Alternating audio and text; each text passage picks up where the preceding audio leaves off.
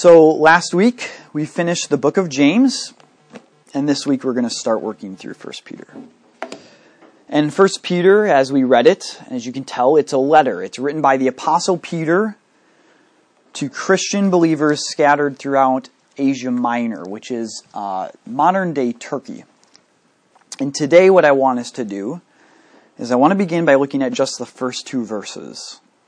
The greeting of the letter, the opening of the letter. In these opening lines, Peter introduces himself as the one writing the letter, an apostle, writing authoritatively, and then he introduces his audience, the ones that he's writing to.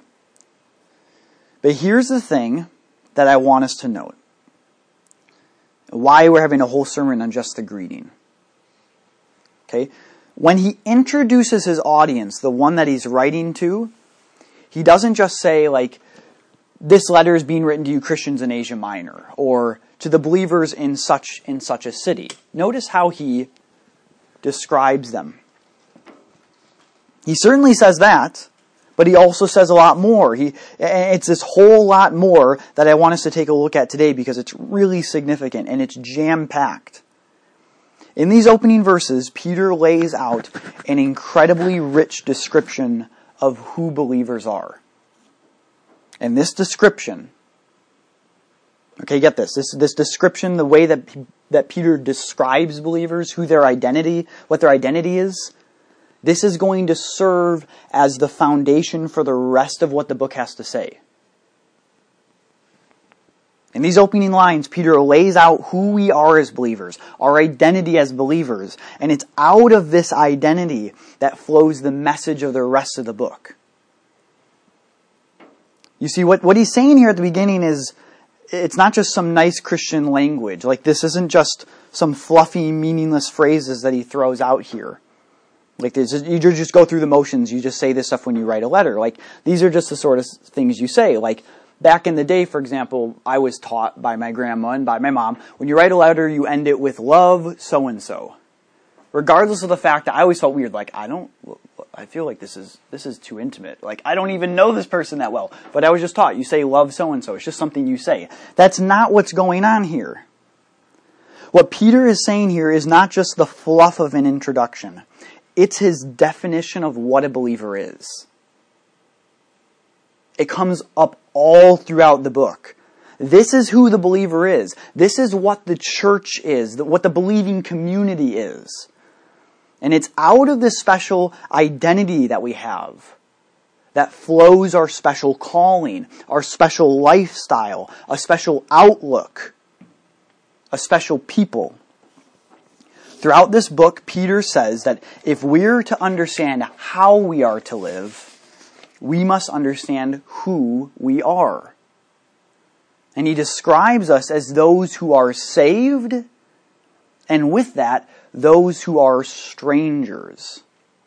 Those who are saved, and with that, those who are strangers. Saved, strangers. Let's look at verses 1 through 2 again. He says this, Peter, an apostle of Jesus Christ, to those who are elect exiles of the dispersion in Pontus, Galatia, Cappadocia, Asia, and Bithynia, according to the foreknowledge of God the Father, in the sanctification of the Spirit, for the obedience to Jesus Christ, and for sprinkling with His blood. May grace and peace be multiplied to you. For this sermon, I want to tackle things in two stages. Verse 1 and verse 2. In verse 1, Peter unpacks this idea of being strangers. And then very much connected to this, in verse 2, he focuses on us as a people who are saved. As we'll see, these are connected, but I'm splitting them apart for the sake of us tackling them. They're connected, but we're going to tackle them in turn. And the big idea that I want us to get here, I don't want us to miss, is this. Okay, this is the big idea. We have a special identity as Christians. And it's because of that special identity that we have a special calling. We have a special identity as Christians, and it's because of that special identity that we have a special calling, a special lifestyle, a special way we live. a special outlook, things that flow out of who we are. This isn't going to be a sermon where we necessarily get into a lot of details of application. So that stuff is going to flow more in the rest of the sermon series as we go through the specific sections that really deal with some of that stuff. But here we're going to be dealing with more the big picture sort of thing.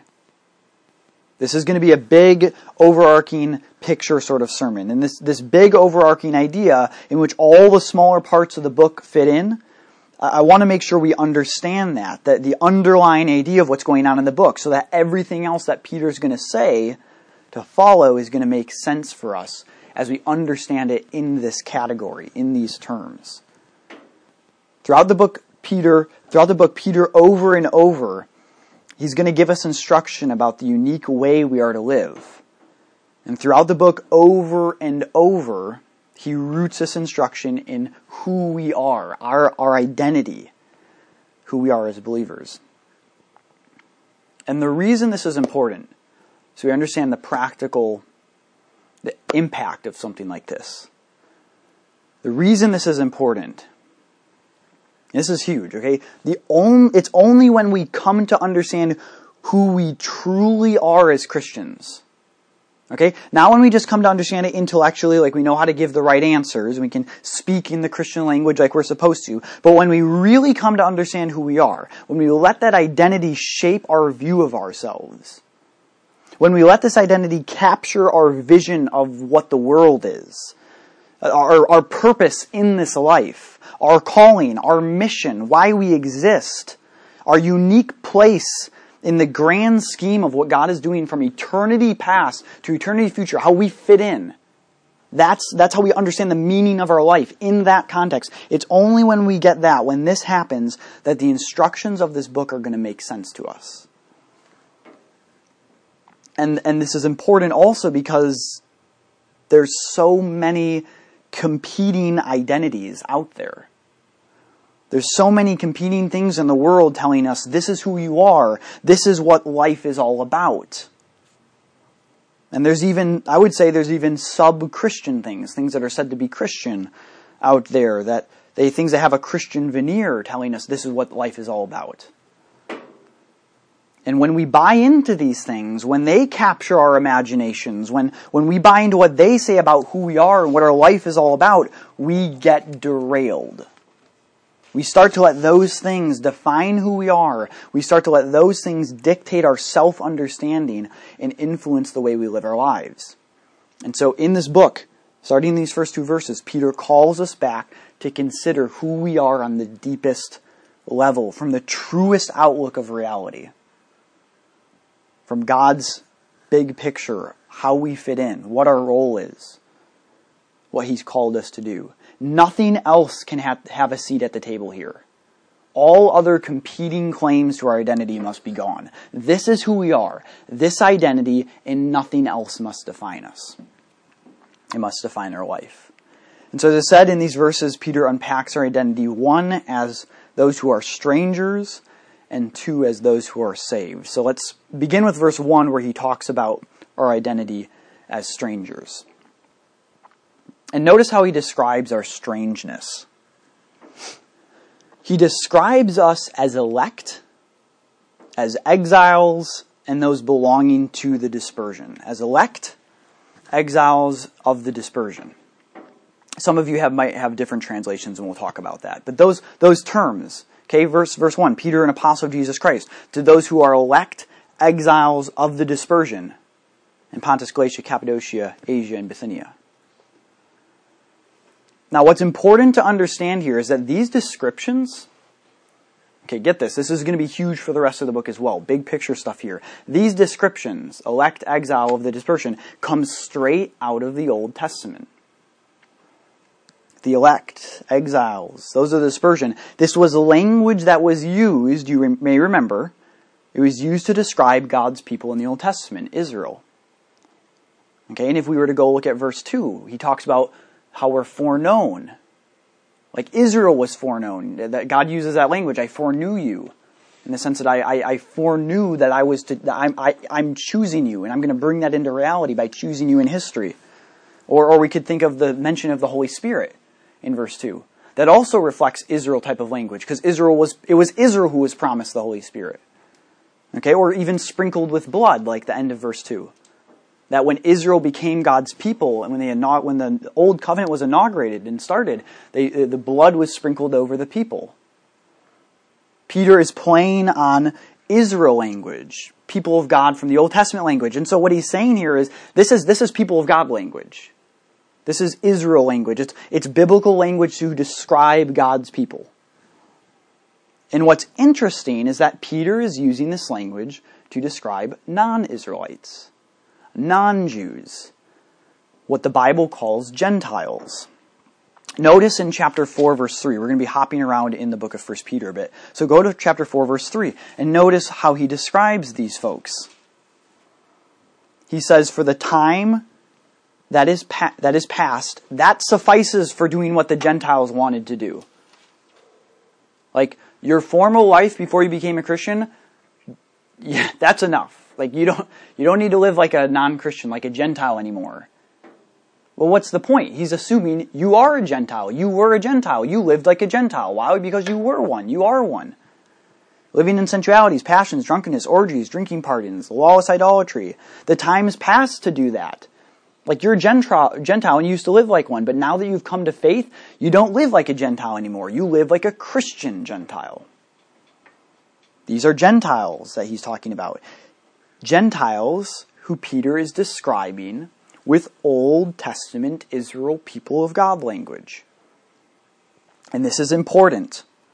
And it's going to come across all throughout the book. It's a big theological theme for Peter. Because Peter is assuming, along with the entire New Testament, we could do a huge study on this if we had the time, that the believing Gentiles have been brought into God's people with believing Jews. That believing Gentiles have been made a part of God's people. Okay, it's kind of like, for an analogy, it's kind of like if I said, we won the War of Independence from Great Britain. Now, we here did not win any war. I didn't fight in it. You all didn't. We weren't even alive, right? But because I'm an American citizen, we can say that because I'm identified with that pedigree, with that heritage, with that people, this nation. So I could say, we won the War of Independence. And in a similar way, over and over in the New Testament, the Bible identifies the new community that arises after Jesus, the church. It identifies the church with Israel language. People of God language coming from the Old Testament. And the assumption is this, that the church is the true people of God. This is where you find God's people, in other words. The people of God, as it began in the Old Testament, has been transformed so that now through Christ, it includes believing Gentiles along with believing Jews. And all the promises and all the purposes that God had for Israel are carried on and fulfilled in the church. The church, then, we can say, along with the New Testament, is Israel transformed. It's Israel as she experiences a new covenant, and believing Gentiles are brought in. And now this is a big topic, and you might have a lot of questions that come to your mind.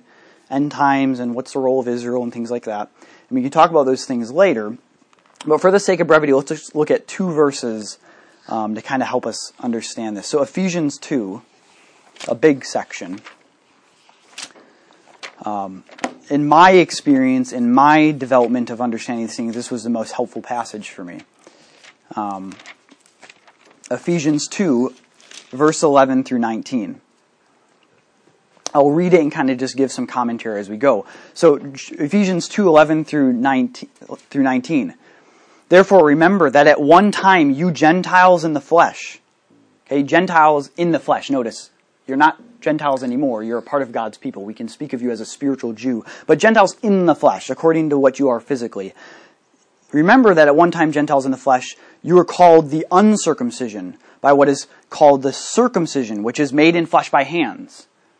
Okay, you were called the uncircumcision. Circumcision was that which identified God's people. People called you the uncircumcision. You weren't part of God's people. You were called that by the circumcision, by the Jews. Notice, which is made by hands. It's just a physical thing. Paul says elsewhere that true circumcision is spiritual. Verse 12, remember that you were at that time separated from Christ, separated from the Messiah, literally. The Messiah was Israel's Messiah. You were at that time separated from the Messiah, alienated from the commonwealth of Israel, alienated from God's people, Israel, strangers to the covenants of promise. Those promises were Israel's promises. And the sum of it is having no hope without God in the world. But now in Christ Jesus, you who were once far off, okay, you who were once had no part of those things, had no hope of those things, you who were once far off have now been brought near. You've been made a partaker of those things by the blood of Christ. For he himself is our peace, who has made us both, that is Jew and Gentile, he has made us both one, and has broken down in his flesh the dividing wall of hostility by abolishing the law of commandments expressed in ordinances. Okay, the laws that separated Jew and Gentile, they're abolished. He's made them together one people, that he might create in himself one new man, literally one new humanity, in place of the two, so making peace, and might reconcile us both to God in one body through the cross, thereby killing the hostility. And he came and preached peace to you who are far off, that is Gentiles, you are far off, and to those who are near, that is the Jewish people. For through him we both have access to one Spirit, to the Father. One Spirit, the Spirit that was promised to Israel, that God said, I will pour out on you in the last days. That happened at Pentecost. And it not only happened to Jews, but then with Cornelius, it happened to Gentiles as well. So then, you are no longer strangers and aliens. That is, strangers to Israel. But you are fellow citizens and saints and members of the household of God. You've been made a part of his family, in other words. Built on the foundation of the apostle and the prophets, etc. So the point here is that Gentiles who were once had no participation in these things through what Christ has done in this new community has made believing Gentiles a part of the community along with believing Jews. Or we could look at Galatians 3. Galatians 3, and there's so much here as well. And the question of Galatians is who experiences these promises of salvation and how? Who gets these blessings that were promised from the Old Testament? And Paul says it's not by circumcision, it's not by the law, but it's by faith. And if it's by faith, that means Gentiles too. Gentiles too. And so we can look at a summary of the argument in this book in chapter 3, verses 28 through 29. In 28, he says, there is neither Jew nor Greek. There is neither Jew nor Greek. Okay, Jew or Gentile, you might say. And he says, there is no slave nor free, nor there is no male and female, for you are all one in Christ. And what does he mean when he says there's no? Like, clearly Jewish people are still Jewish and non-Jewish people are still non-Jewish. In what sense is there no Jew and is there no Greek? 29. And if you are Christ's, then you are Abraham's offspring. And what does it mean to be Abraham's offspring? You're an heir according to the promise. You receive the promises originally made to Abraham that are eventually fulfilled in the gospel, that are eventually the new covenant promises.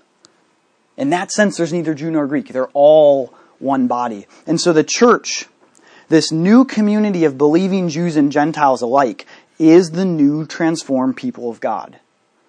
Not to the exclusion of Jewish people, but to the inclusion of Gentile people. This is the new transformed Israel.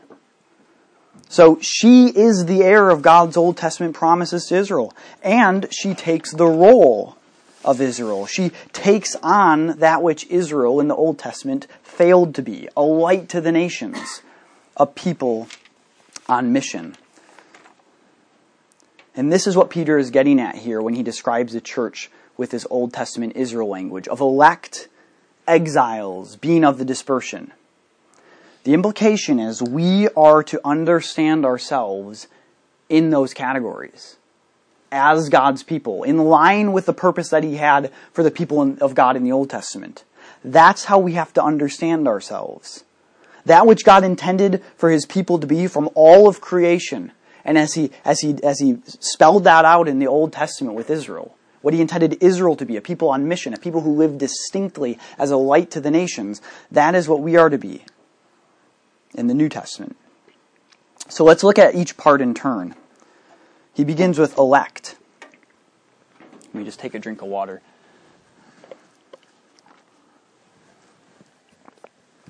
He begins with the word elect. Okay, to those who are elect. This is Israel language. That God had chosen Israel. Elect, like we elect people to presidencies. Okay, it just means we choose them. So elect is to be chosen. God has chosen you to be His people. And this is Israel language. We're chosen for two things. Or we could simplify it this way, I guess we could say, for two things. One, to receive His blessings, His promises, His salvation. So we're chosen by His grace to be His people, and to be His people means to be His saved people, to have the inheritance, as Peter's going to talk about, the hope of salvation. But also, we're chosen, we might say, the other half of it, is that we're chosen not only by His grace to receive His grace, but then we're chosen to be His servants, to be a people on mission. As the Old Testament, and as Peter talks about, to be a priesthood. So let's look at Exodus 19. If you turn to Exodus 19, this is a passage that Peter will actually cite in chapter 2. And he'll apply it to the church. Exodus 19. Okay, he's going to take this passage and he's going to say, this is the reality of the church. But this is a good passage for helping us understand what it meant for Israel to be God's elect. What did it mean for Israel to be God's people? Verses 5 through 6. Now therefore, if you indeed obey my voice and keep my covenant, what?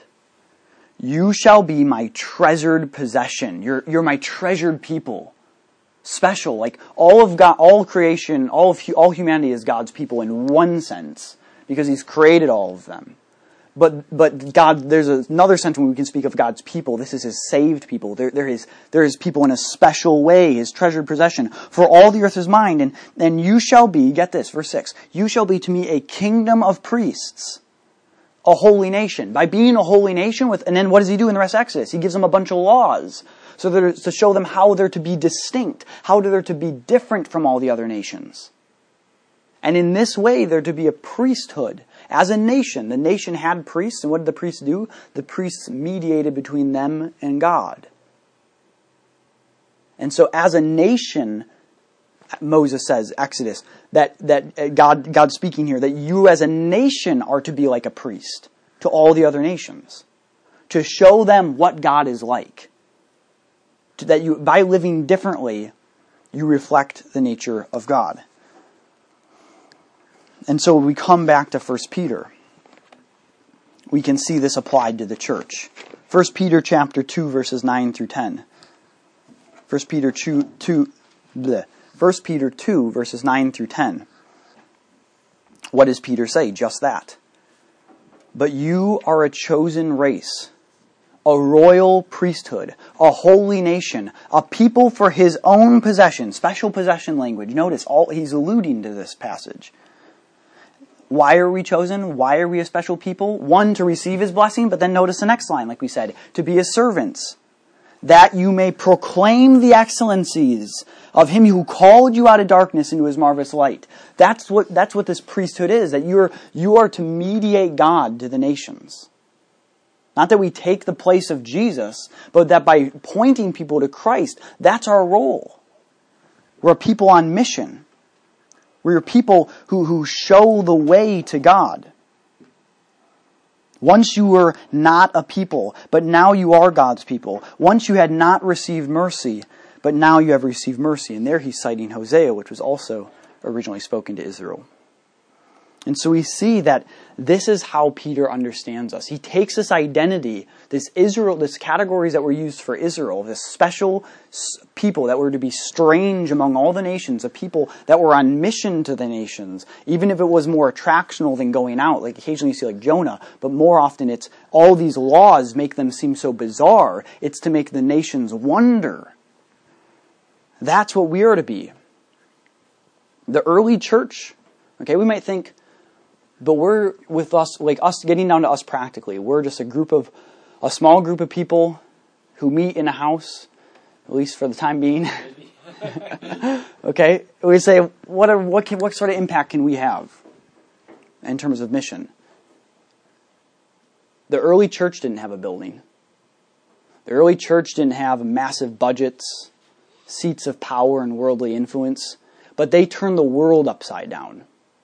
They literally, like the emperors that spoke, I believe it's in the book of Acts, they spoke to Paul, you're turning the world upside down. This is our mission. This is how we have to define our lives, because this is who we are, flows out our mission. And we need an all-hands-on-deck mentality. The mission isn't some peripheral thing that we get to if we have time. This is how we orient our life. This is what it's all about. I don't care what else we want to throw out there as more important. It's going to get shot down. This is our identity. We need to orient our lives around this. This is who we are.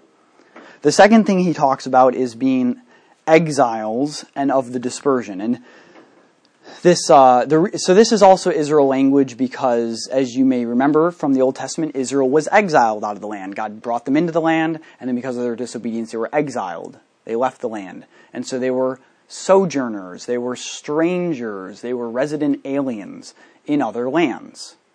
They were living in a country that was not their own.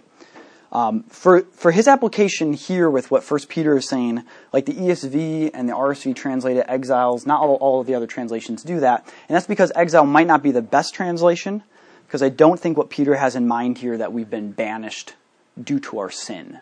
Like there's some sort of punishment involved in us being exiles. Probably a better word here would be something like stranger or sojourner or alien. But the idea still is, Israel, as God's people, for a significant portion of their history, lived in exile. Lived as sojourners, as strangers, whether in Egypt or in Babylon or elsewhere. And that is how Peter says we should understand ourselves. Or he also speaks of being of the dispersion. And the dispersion was also language used of Israel to talk about how they were dispersed among the nations. And so this is used also here of the church, that it goes with the idea of us being sojourners, that the church is the worldwide scattered community of sojourners. Okay? I don't think the idea here is, I have to clarify this, I don't think the idea here is that it's like this world is not our home and heaven is our home, and we're just away from our heavenly home, and eventually we'll live there forever. Because according to the Bible, heaven is not our home, this earth is our home, and God's actually going to recreate this earth, and this is where we will dwell for all eternity. So like, for example, it's more the idea of us being sojourners is more the idea that our identity is elsewhere. Our loyalty is elsewhere. Our allegiance is elsewhere. We live here, but all the allegiances that our fellow citizens have in America or wherever we ever find ourselves, those are different than the allegiances that we have. We are citizens of another place, as Paul says in Philippians 3, that our citizenship is in heaven. Not that that's somehow our home and like, oh, we just can't wait to die and get there.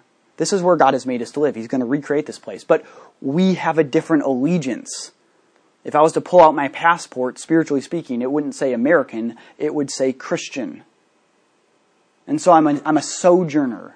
I'm an alien here. I have a different allegiance. And this leads, as Peter's going to talk all throughout the book, this leads to a different way of lifestyle, that we should feel like aliens. And this comes out of the Israelite categories, that Israel, like we said, was to be a holy people. They had these bizarre set of rules and laws that made them seem so different. And the same should be true of us, a distinct holy people. So look at chapter 2, 11 through 12. We read 9 through 10, but look at the next two verses. He says, "Beloved, I urge you as sojourners and exiles." Okay, sojourners and strangers. Okay, what does it mean to be a sojourner and stranger? Abstain from the passions of your flesh, which wage war against your soul. Keep your conduct among the Gentiles honorable, so that when they speak against you as evildoers, they may see your good deeds and glorify God in the day of visitation. There's a way in which we live differently. Okay, or we could look at chapter 4, verses 2 through 4. Chapter 4, verses 2 through 4.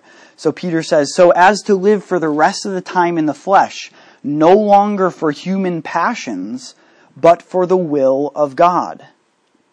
For the time that is past suffices to do what the Gentiles want to do, living in sensuality, passions, and drunkenness and orgies, drinking parties, and lawless idolatry.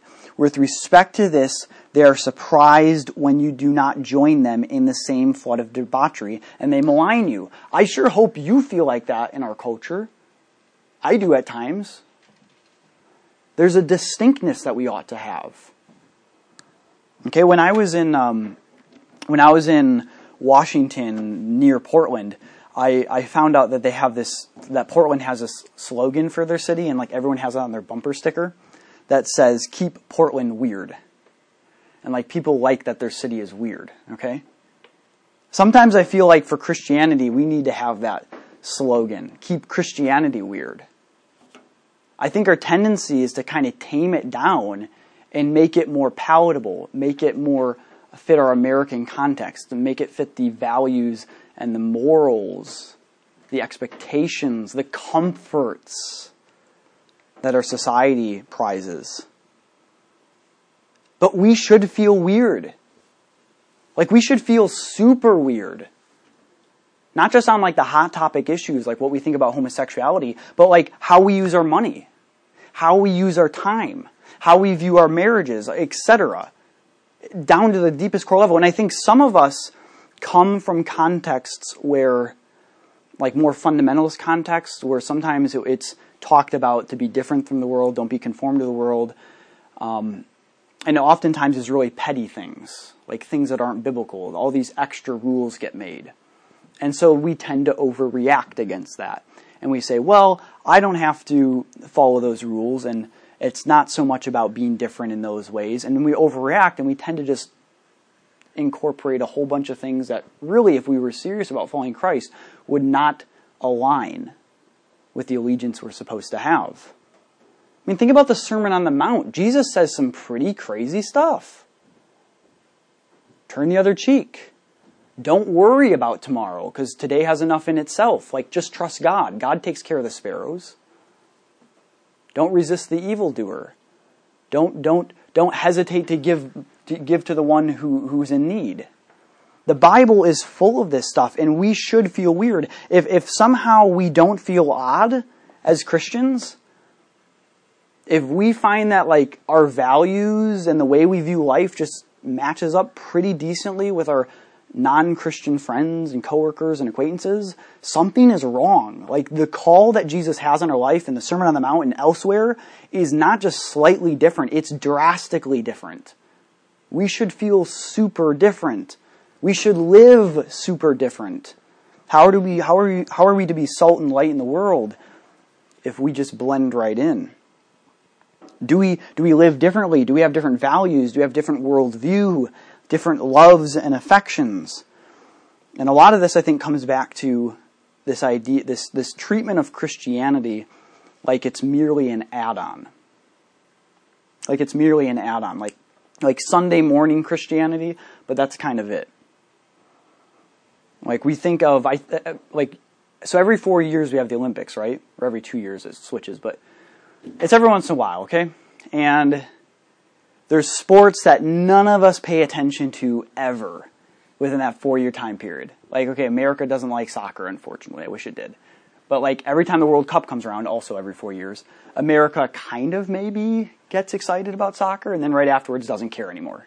Okay? Or we think of like some sports like America's bobsledding team or something. All of a sudden we're like super into bobsledding if our bobsled team is awesome. Or like speed skating. Like we have good speed skaters occasionally. No one cares at all about speed skating. But the Olympics come around and we got Paul Antoinon or whatever his name was those years back. Everyone was into it.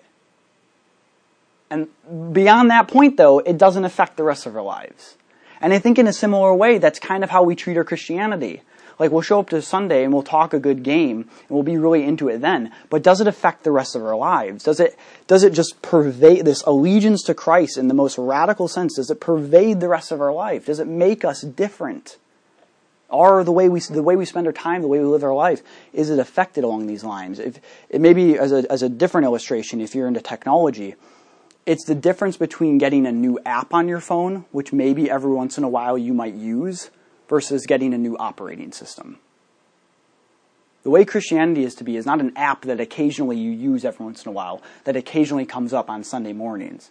It's a new operating system. It's an overhaul. And so with this identity flows also the call to suffer that we've read and you probably noticed. So look, for example, at 2:21. 2:21, he says, "For to this you have been called." Okay, this is who you are as a people. This is what you're called to. "Because Christ also suffered for you, leaving an example." An example is probably not the best word, but model, paradigm. This is the pattern of your life. You follow Christ. You're conformed to his image, and so you're conformed to his suffering. That if we're going to be different, we're probably going to suffer. Paul says that people don't enter the kingdom of God except for this sort of suffering. That the apostles counted it joy to suffer in the book of Acts because it showed their identification with Christ's suffering.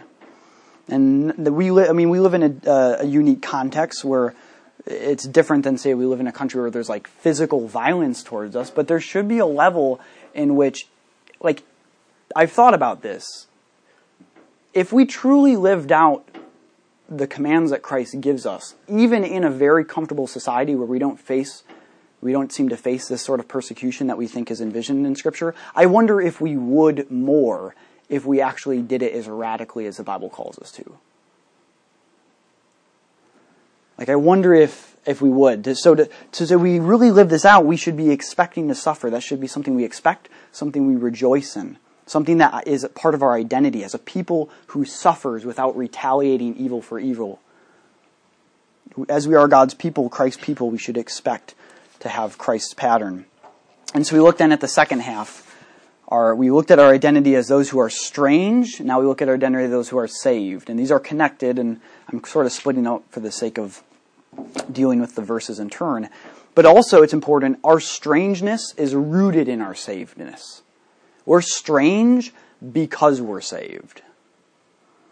And in these verses, Peter's going to lay out what we're chosen for. He says, remember, you're elect, you're chosen. Why?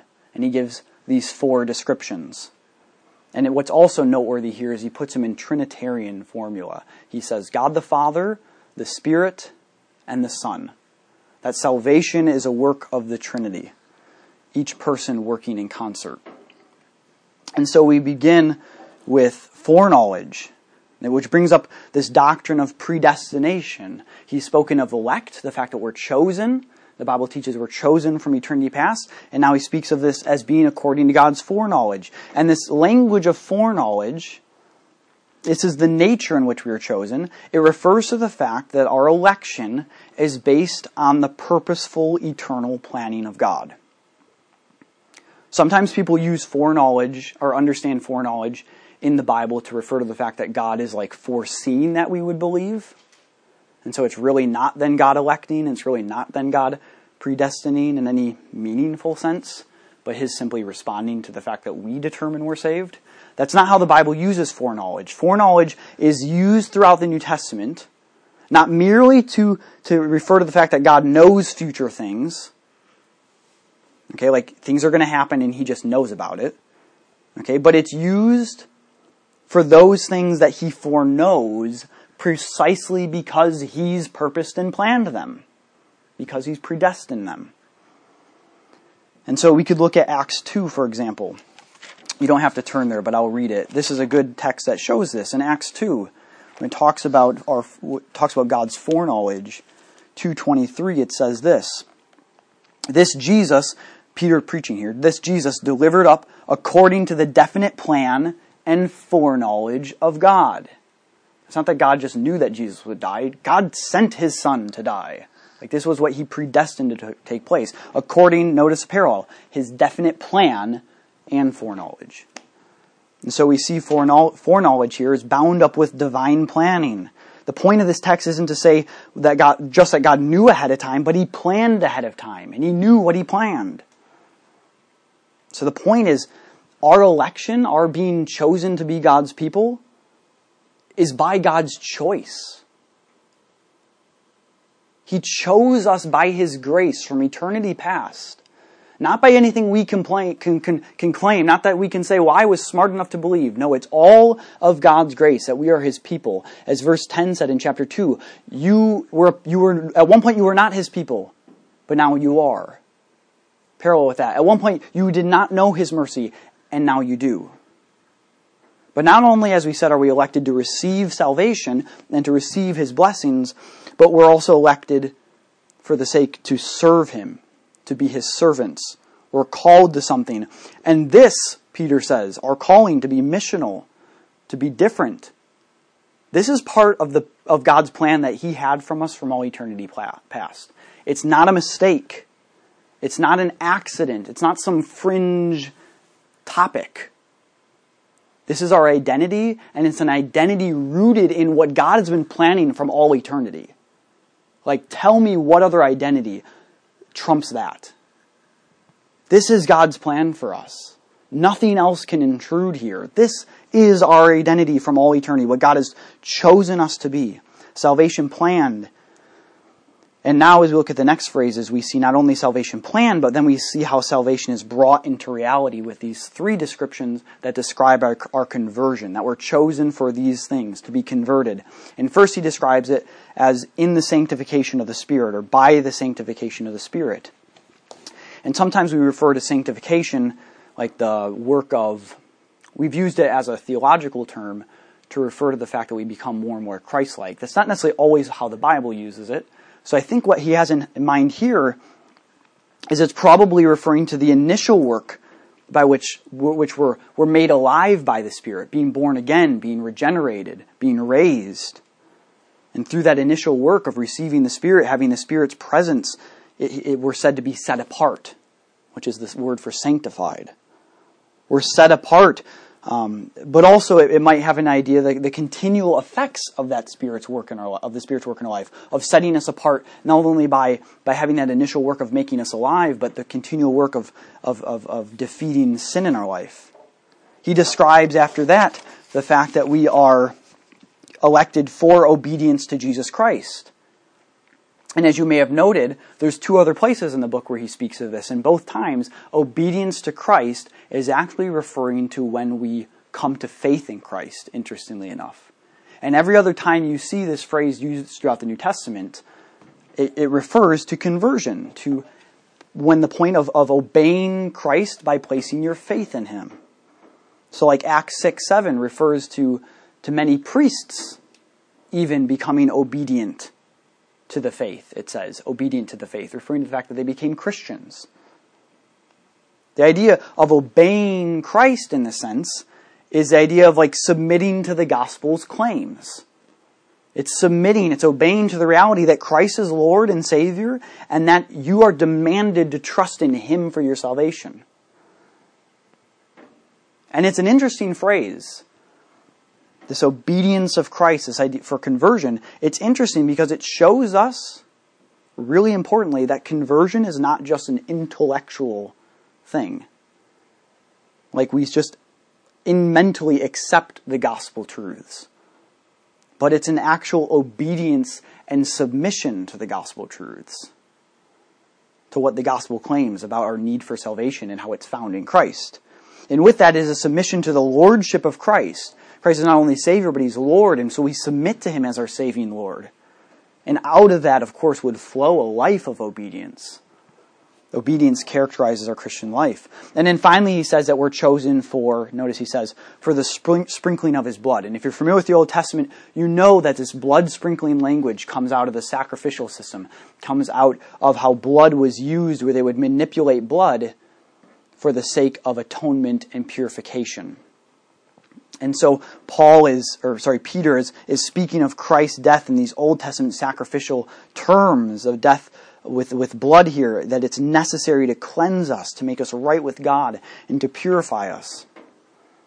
In all of this, again, it points to the fact that we are to be different. We're a saved people. We're to be different. Look at chapter 1, verses 14 through 19. A final passage we'll look at.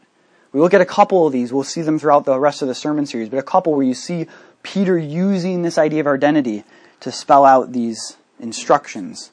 And in verses 14 through 19, we see a lot of these themes coming together. He says, as obedient children, notice that language, obedient. As those who have come to obedience to Christ, obedience of the faith. As obedient children, what? Do not be conformed to the passions of your former ignorance. You're to be different.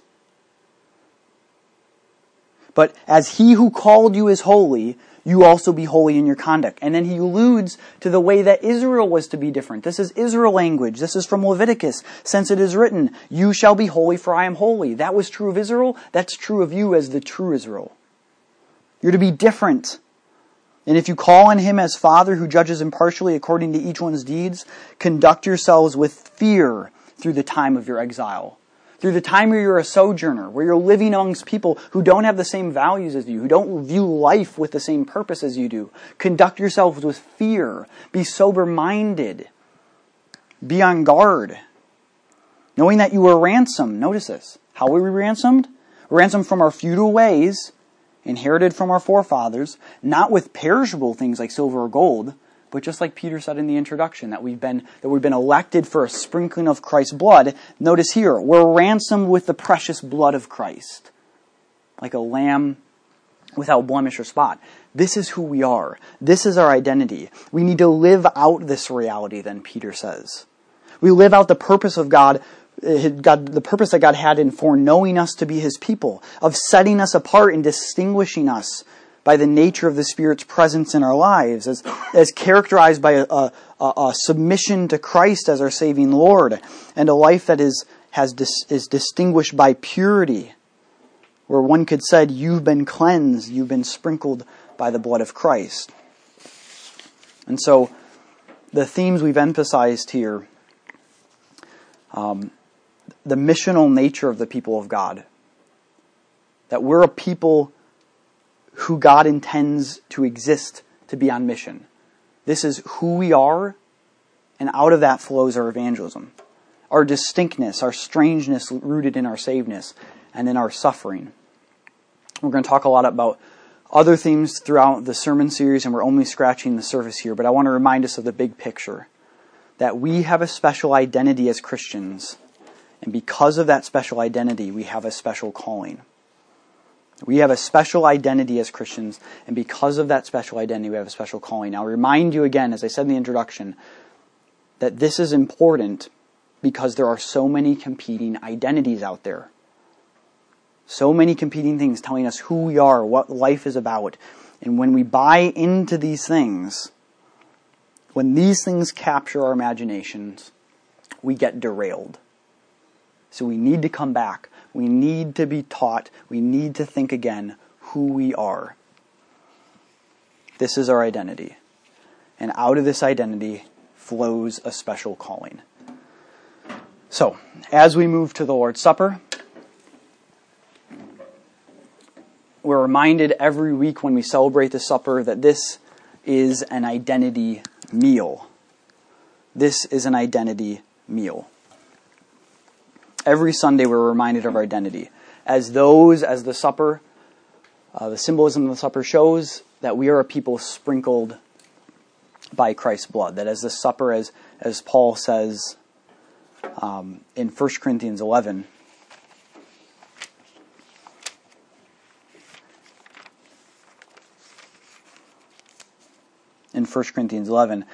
I received from the Lord what I also delivered to you, that the Lord Jesus, on the night when he was betrayed, took bread, and when he had given thanks, he broke it and said, "This is my body, which is for you. Do this in remembrance of me." In the same way also he took the cup after supper, saying, "This cup is the new covenant in my blood. Do this as often as you drink it in remembrance of me. For as often as you eat this bread and drink the cup, you proclaim the Lord's death until he comes." So every supper when we come, or every Sunday when we come together and celebrate the supper, we're reminded of who we are. We're reminded of the identity as those who are saved. Those who receive the promises of salvation that are symbolized in the supper. And so with the book of Peter, we're reminded then of the unique calling that we have that flows out of that.